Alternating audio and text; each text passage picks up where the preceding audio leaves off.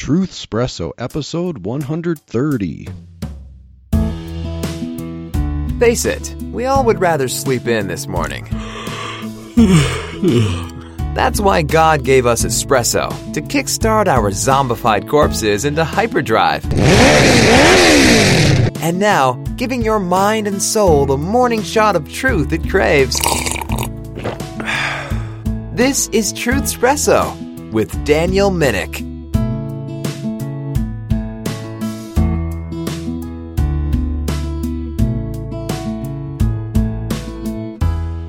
Hey there, welcome to Truth Espresso Express, and I am your host, Daniel Minnick, driving to work and driving home, another idea, and waking up in the process. And I'm hoping that my waking up helps you wake up this morning, or whenever you're listening to it. Maybe it's 3 in the afternoon and you need to wake up, or whatever. But so this is Daniel Minnick hosting Truth Espresso Express, and I'm pulling out of my lot, headed to the main drag that will head to the highway, and we're going to look at an all too familiar verse, and I don't mean to demean the verse, of course, because we're going to plumb the depths of one of our favorite verses of Scripture, one of the most well-known verses of Scripture. I mean, we know that Genesis 1:1 is probably well-known. In fact, a lot of atheists and Christians alike probably can quote Genesis 1:1. But let's look at the most popular verse, perhaps even more popular than Genesis 1:1. Well, perhaps judge not that ye be not judged is, could be the most popular verse among atheists, but, that would be a topic for another episode if I could remember to do something like that on that verse. But the most popular verse in the Bible undoubtedly is John 3:16. And I probably don't need to quote it because you might likely know it from memory, but I'm going to quote it anyway, just so that we keep it fresh as we discuss and dissect it and plumb the depths of it for this episode. So, John 3:16 says, "For God so loved the world that he gave his only begotten Son, that whosoever believeth in him should not perish, but have everlasting life." And that is indeed a very encouraging, very promising statement that can really grab onto someone's heartstrings, especially when someone is contemplating the meaning of life and the need for salvation.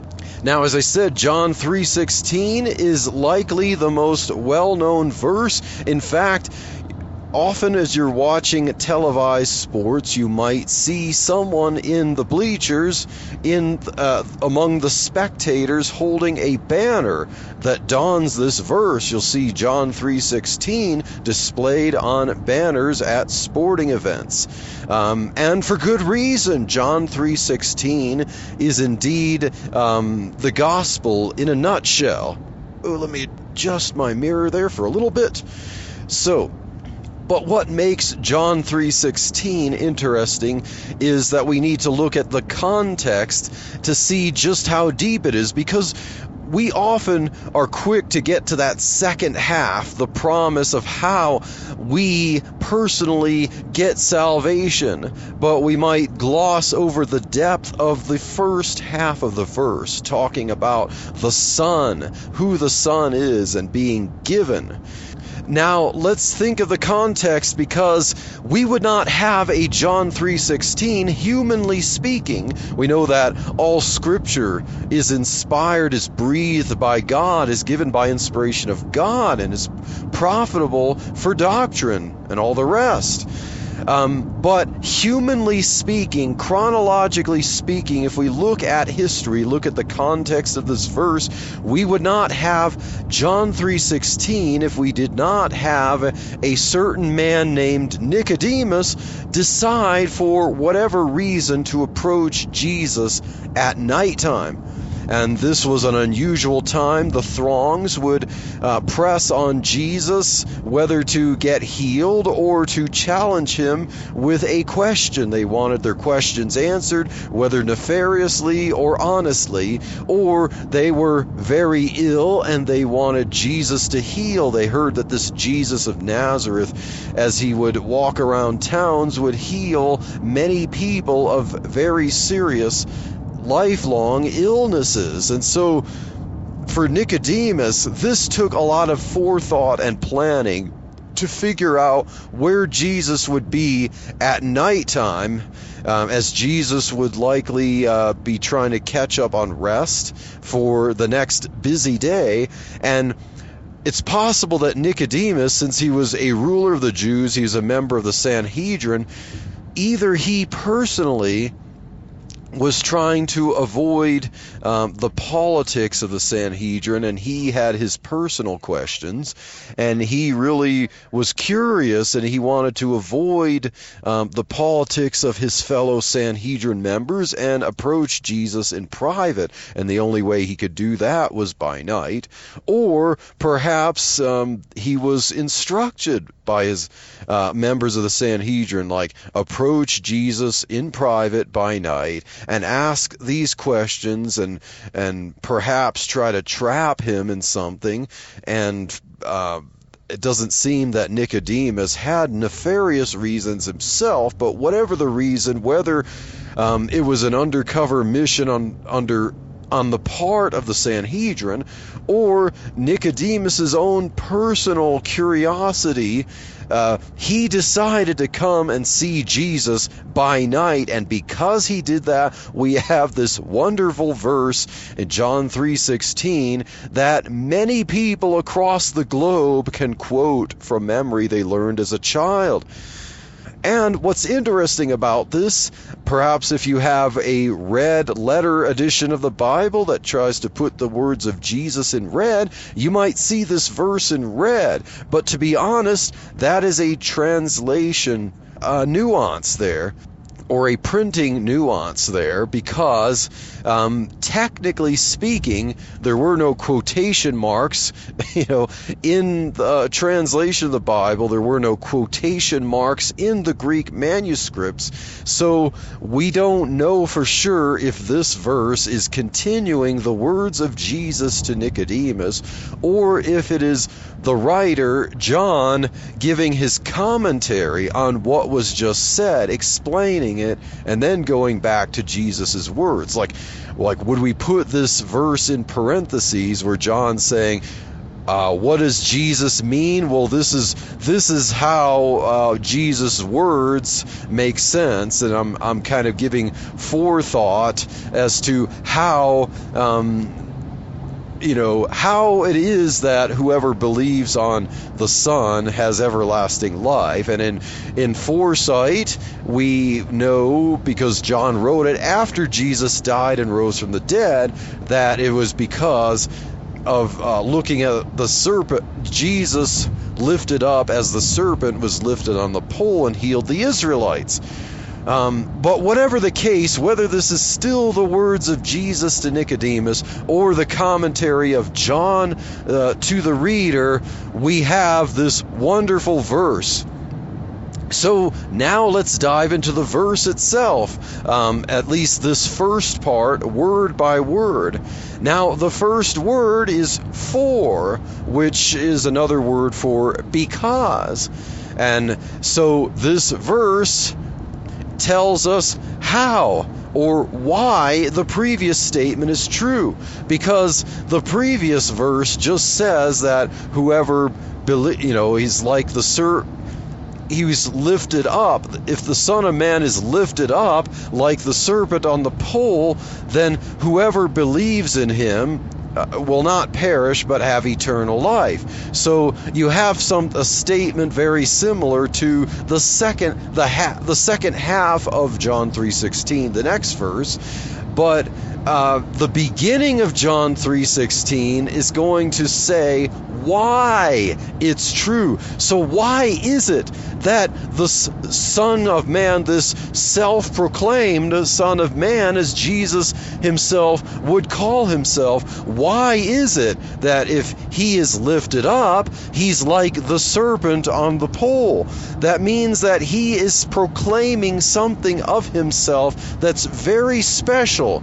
Because just because someone is lifted up in the manner that he was, there were plenty of criminals who were nailed to the cross, a cross under Roman execution.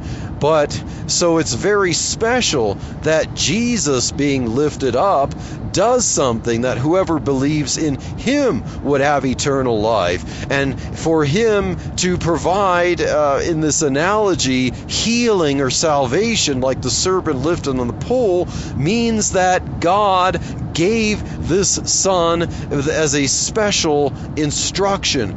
God instructed Moses to lift the serpent on the pole, and then it was God through the serpent that provided healing. And now, so that means that the Son of Man here being lifted up is done so in a special way because of who he is. So he is the reason. We're going to see the reason why it is that anyone who believes in him actually gets eternal life. So the next word, we just looked at the reason for this verse. For. Now, the next word, God. And I just love this.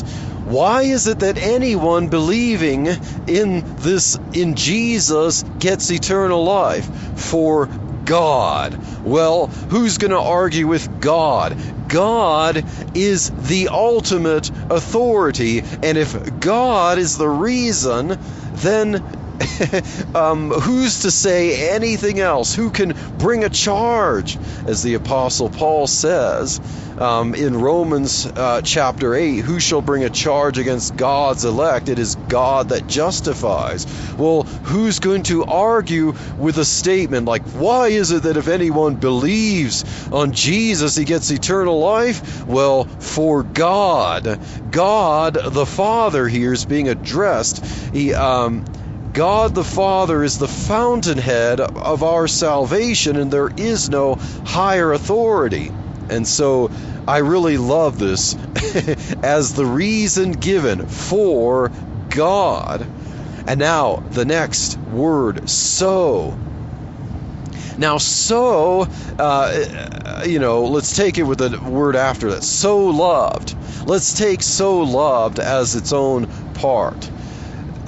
Very often, if we don't analyze the Greek words here of this verse, we might be tempted to think that so loved just means loved so much. Like God was just sitting around, oozing out with this love. He just loved the world so much. He was sitting around just loving the world, that he finally decided, I want to do something about this feeling of love that I have for the world. I just love it so much that I've got to do something about it. Well, how deep the Father's love for us, I'm not going to discount that the Father's love is great here, but the word so here, in the Greek, hoste, it isn't conveying the idea of much or quantity as it is quality. It's not an adverb, it's a conjunction, or rather it's not a conjunction but an adverb. It's expressing in this manner. So God loved the world in this way, in this manner. This is the way that God loved the world. So, I think that is, you might think, oh, that just turns it from sentimentality to some academic statement. God loved in this way. Way to deflate that balloon for me. No, I would say that God so loved the world, or loved the world in this way, is a very intimate and deep statement. Because what does that tell us? God loved the world in this way, that he gave his only begotten Son, his only unique Son. It means that his love is fully expressed and fully wrapped in the giving of his Son.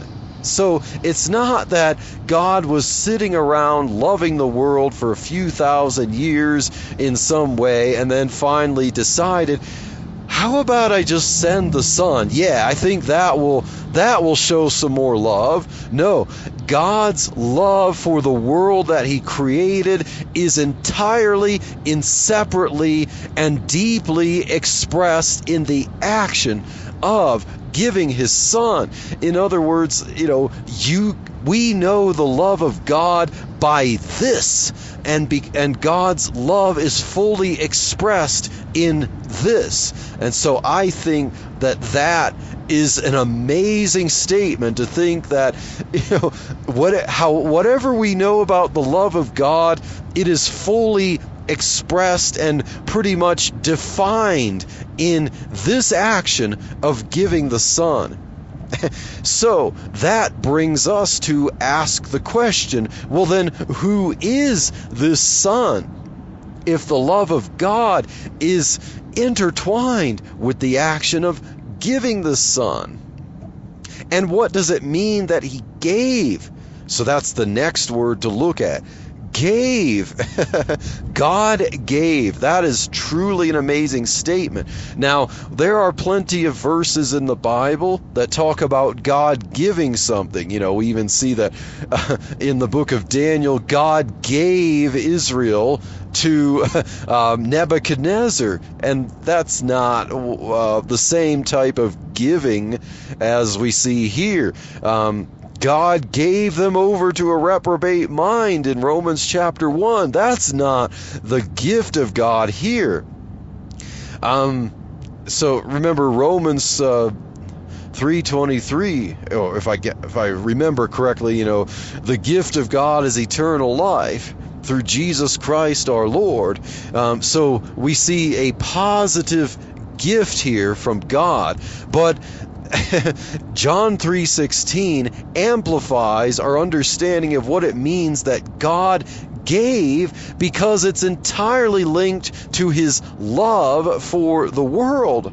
So if God loved the world in this manner that he gave, that must really speak to what it means that God gave something. So did God love the world in this way, that he snapped his fingers, created someone, and then gave that someone?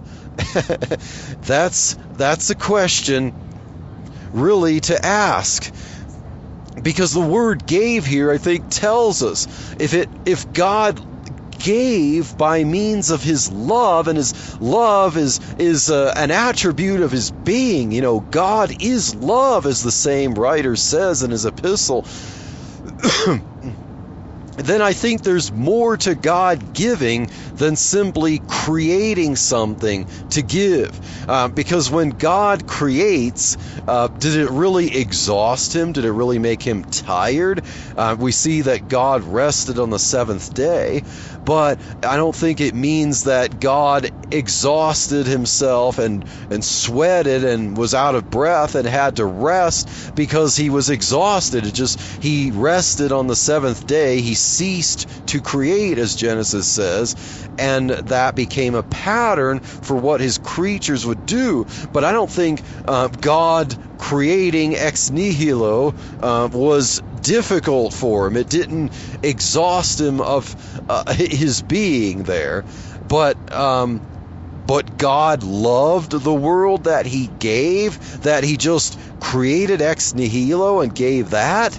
I don't think that really explains to us what it means that God gave for reason of his love. So I think gave really helps us to understand just who this is that he gave. This is someone very special. God loved, and I think, as James White says in an early message, that heaven was bankrupt of its treasure when the Son was given. God, the Son, is still eternal with the Father, and so I don't mean that but what God gave was the very treasure of heaven itself in the Son. And we'll see that as we look at the direct object here. He gave his only begotten Son. His love is expressed in this manner that he gave his only begotten Son. Jesus Christ is the glorious one whom God calls his only begotten Son. The word for begotten is the Greek word monogenes, which, it means unique. He's the only unique one. Now, let's ask the question, non-Trinitarians who think that Jesus as the Son is nothing but a creature. Do you believe that it was very hard for God to create Jesus, or, if you're an Arian, whatever angelic type thing that became Jesus of Nazareth? Was it really difficult for God to create someone like him?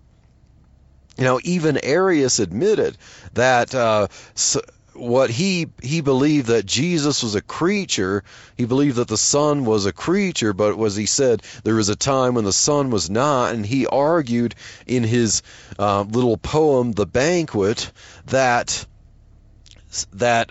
God can create something equal to the Son, but no greater than the Son. Now, I don't understand how he can really if the Son is a creature and is finite, couldn't we always conceive of something greater than something that is finite, that could possibly be created?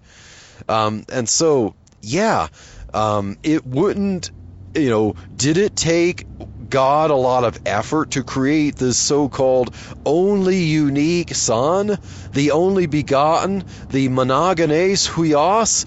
If it's a creature, couldn't God create someone else like Jesus?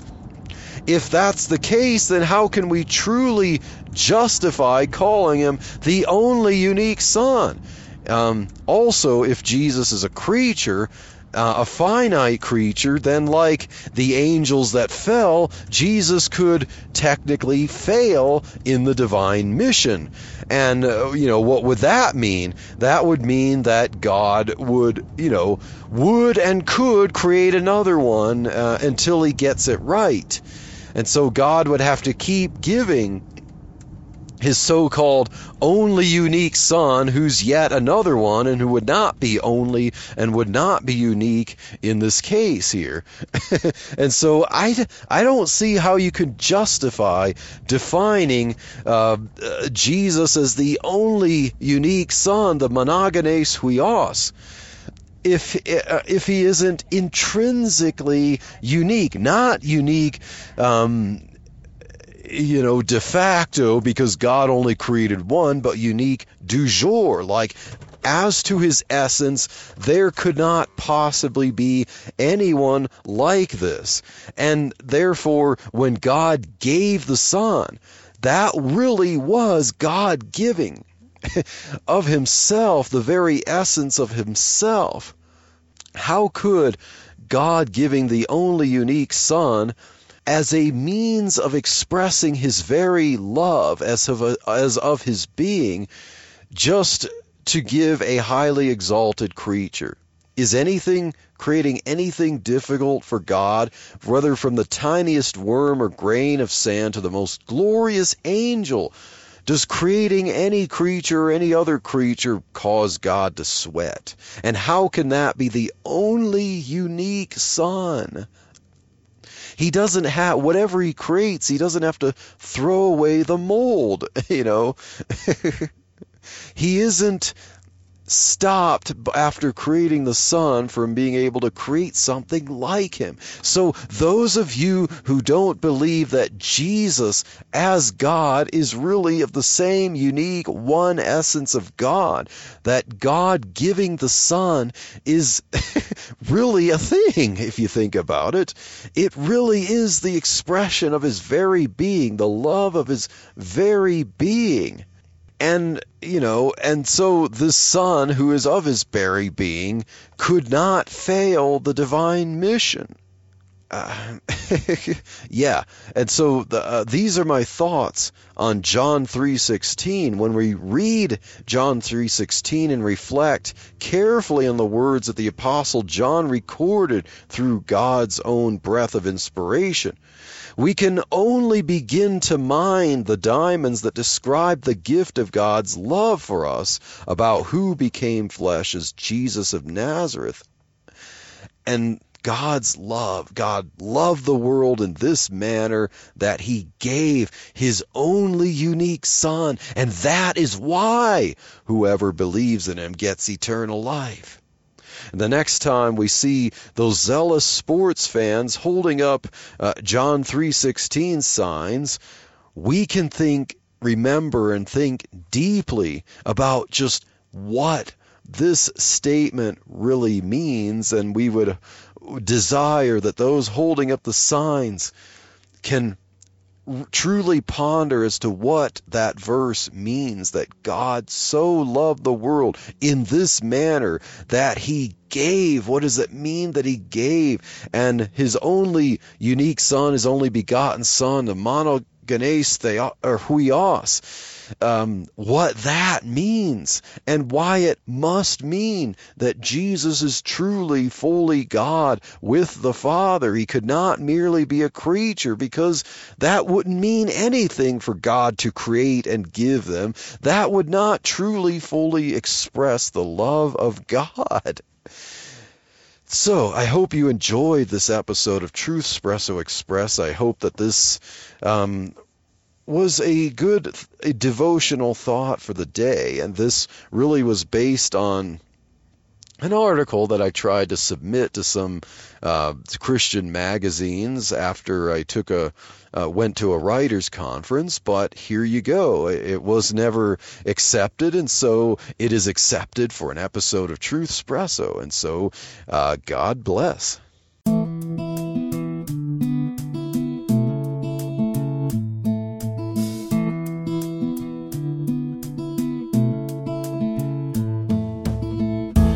Thank you for waking up with Truth Espresso. Good morning, and God bless your day. Hey friends, Daniel Minnick here again. If you liked waking up to this episode of Truth Espresso, I would really appreciate it if you would rate it on Apple Podcasts, Stitcher, or whatever application you use to listen to Truth Espresso.